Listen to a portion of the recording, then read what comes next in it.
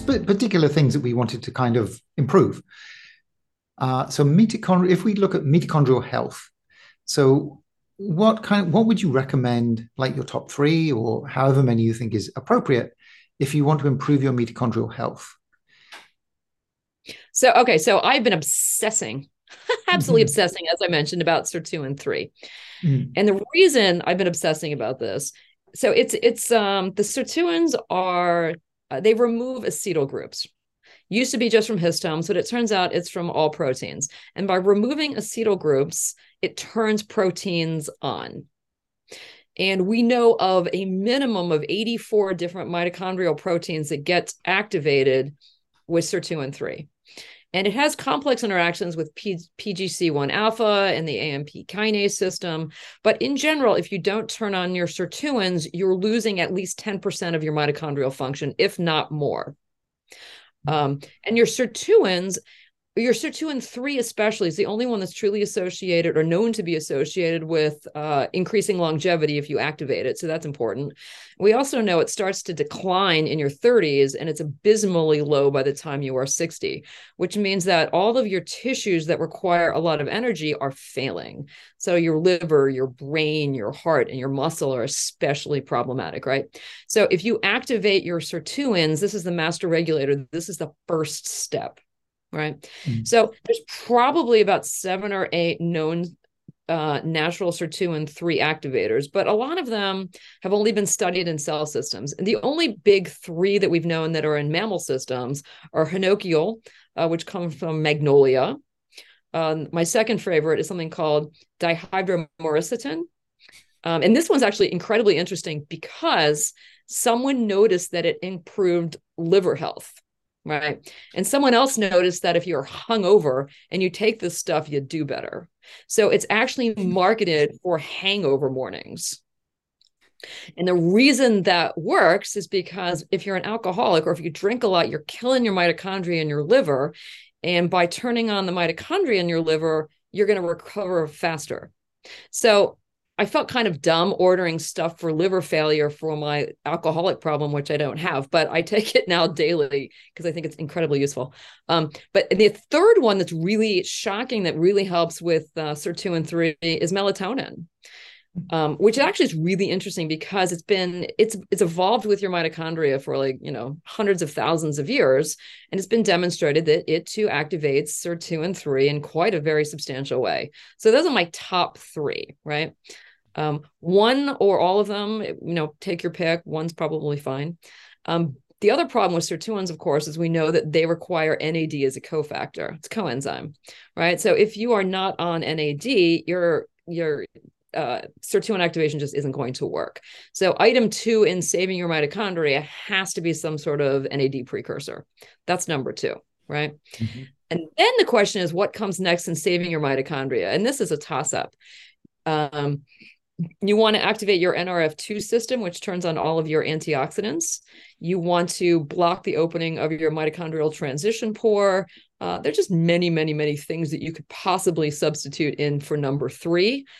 But because it's my absolute favorite nutrient, I'm going to throw in astaxanthin because it is the best free radical scavenger that there is. And it also increases your endogenous antioxidants, your catalase, et cetera. So I would have to go with those 3 as my top choices. Excellent. So urolithin A is not in either of your books. I saw that, and Well, no, it is, but was you have to know where to look. ah All the urolithins come from ellagic acid. right. Okay, yeah, So that's true. Yeah. ellagic acid is in there, and I call it the most elegant molecule. It looks like the Mm, perfect snowflake molecule. And then as you break the pieces up, they become the urolithins. It is right. absolutely in there. And Okay. different urolithins do different things and they have different absorption rates.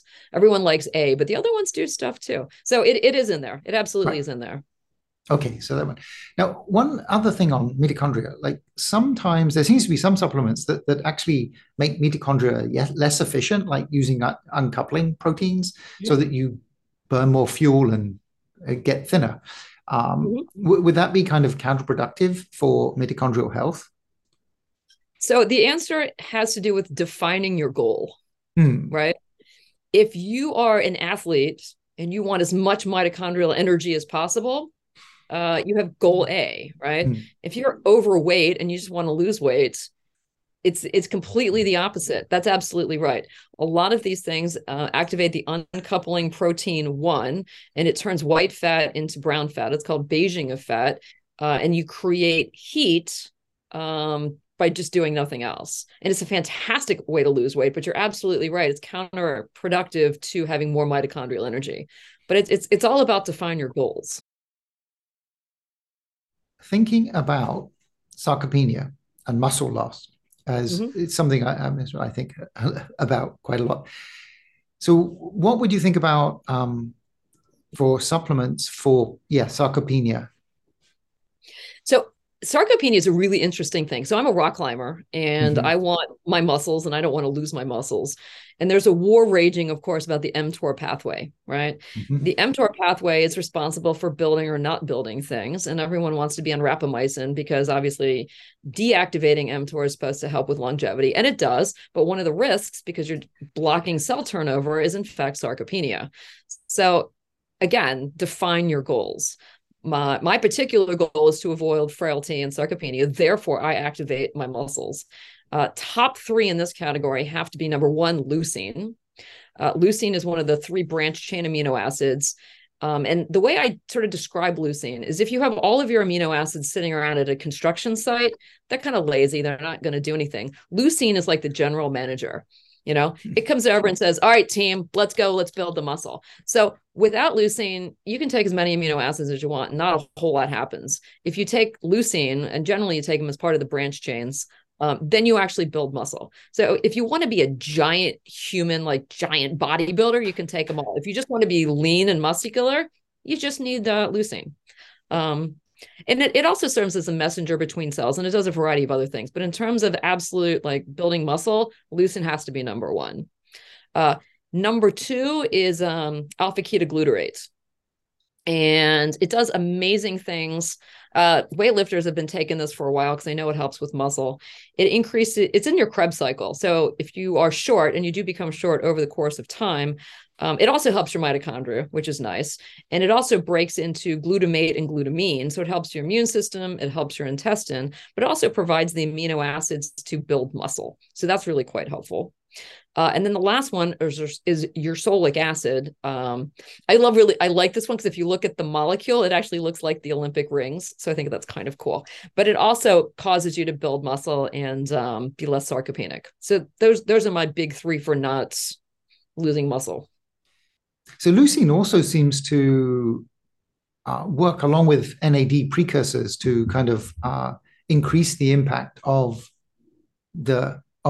I guess the precursor. Did you? No, it absolutely does. Yeah. Leucine is really interesting. It changes the allosteric mechanism of a lot of molecules. It's kind of cool. So if you add it to a variety of SIRT1 activators, it lowers the requirement for NAD. It's kind of a really cool amino acid. But some people are anti-leucine because it activates your mTOR pathway. And then that's sort of counterintuitive to all of these people who want to block your mTOR pathway to prevent, certain aspects of aging. So it's a little controversial, but it's one of my favorite things, and I take it daily. Interesting. So I was going to ask, what is your kind of main protein source? Do you take exogenous protein powder like whey protein? I don't. I have to tell you, I am a notorious junk food junkie. I Mm-hmm. really, I do not suggest anyone model their life after my diet system. I eat a little bit of everything. I do not take protein powder. I take my branch chains, obviously. And I have this goofy thing. If you look at glucose management, glycation is very particular to very specific amino acids. For example, it loves to stick to arginine. There's 3 of them, but arginine's huge. So I take exogenous arginine on the theory that glucose is going to stick to the arginine that's circulating within my bloodstream rather than the arginine that's stuck into my tissues. So I take that. And there's a few other ones that sort of do the same thing. But I take amino acids specifically for other reasons, not for protein sources. Right. Okay. Do you ever monitor your kind of blood sugar, like a continuous blood sugar monitor or anything like that? No, I have not. No. I have a family history of diabetes, but every time I check it, it's absolutely normal. But I also take a lot of crazy medications to lower my blood glucose. Um, I take something called pioglitazone, um, and it reduces your blood sugar. The reason I take it, however, it's actually one of the strongest PGC1 alpha activators, which helps your mitochondria. And it also, it's really interesting in that it redistributes your fat. So it actually takes it out of your around your abdominal cavity and sticks it in your subcu tissue. So some people complain that it causes them to gain weight, but it's not really a gain, it's a redistribution. And if something's going to kill you, it's abdominal fat. And in fact, as we get older, we gain abdominal fat and we lose subcutaneous fat. So pioglitazone actually reverses that cascade. Right. So I think it's a fantastic drug. So I take that and it happens to lower my blood sugar a little bit. So that's a win. Right. Um, I take a bit of metformin every day. I don't take a ton, but I take 500 a day. I take 500 of berberine a day, and they work, sort of synergistically to lower blood sugar. I take something called dapagliflozin. Uh, the Flozin family. So the way a kidney works, see, this is where I get to be a doctor too. A kidney, the glomeruli, they filter your blood and they remove pretty much 90% of glucose, as well as a variety of other things. And then you have receptors that pump the glucose back into your vasculature, right? So you remove it and then put it back. Which doesn't make a hell of a lot of sense, but that's the way your body works. And so these actually block the receptor that puts it back. The reuptake receptor blockers, essentially, right? So when you take the Flozin family, you're actually urinating a ton of glucose because you're just not reabsorbing it. Right. So you could cheat the system, which is really kind of fun to do. Yes. Right. Yeah. Anyway, so there are many ways that you can sort of cheat the system, and I'm the queen of cheating the system. Right. Because I saw that like the ITP tests used an SGL2 inhibitor that Yeah. and that was one of the few things that was actually achieved life extension in their testing. Mm-hmm. And so I saw that it was really cool that there was that one that's not a drug that you can take that has a similar effect. Mm-hmm. Right. So there are very few actually natural agents that do it as well as the actual drug. And interestingly enough, the side effects are very, very, very low. The real side effects are basically by urinating out more glucose. They're worried about, infections around your perineal area. But as long as you're a cleanly human, the risk is extraordinarily low. And you really cannot become hypoglycemic by doing it. Right? Because you're only going to filter out a certain percentage. You're always going to have some glucose left in your system. So I think it's a fantastic deal. And you're right, there are natural ones. They're just not as good yet. Yeah, at least we haven't found any that are as good.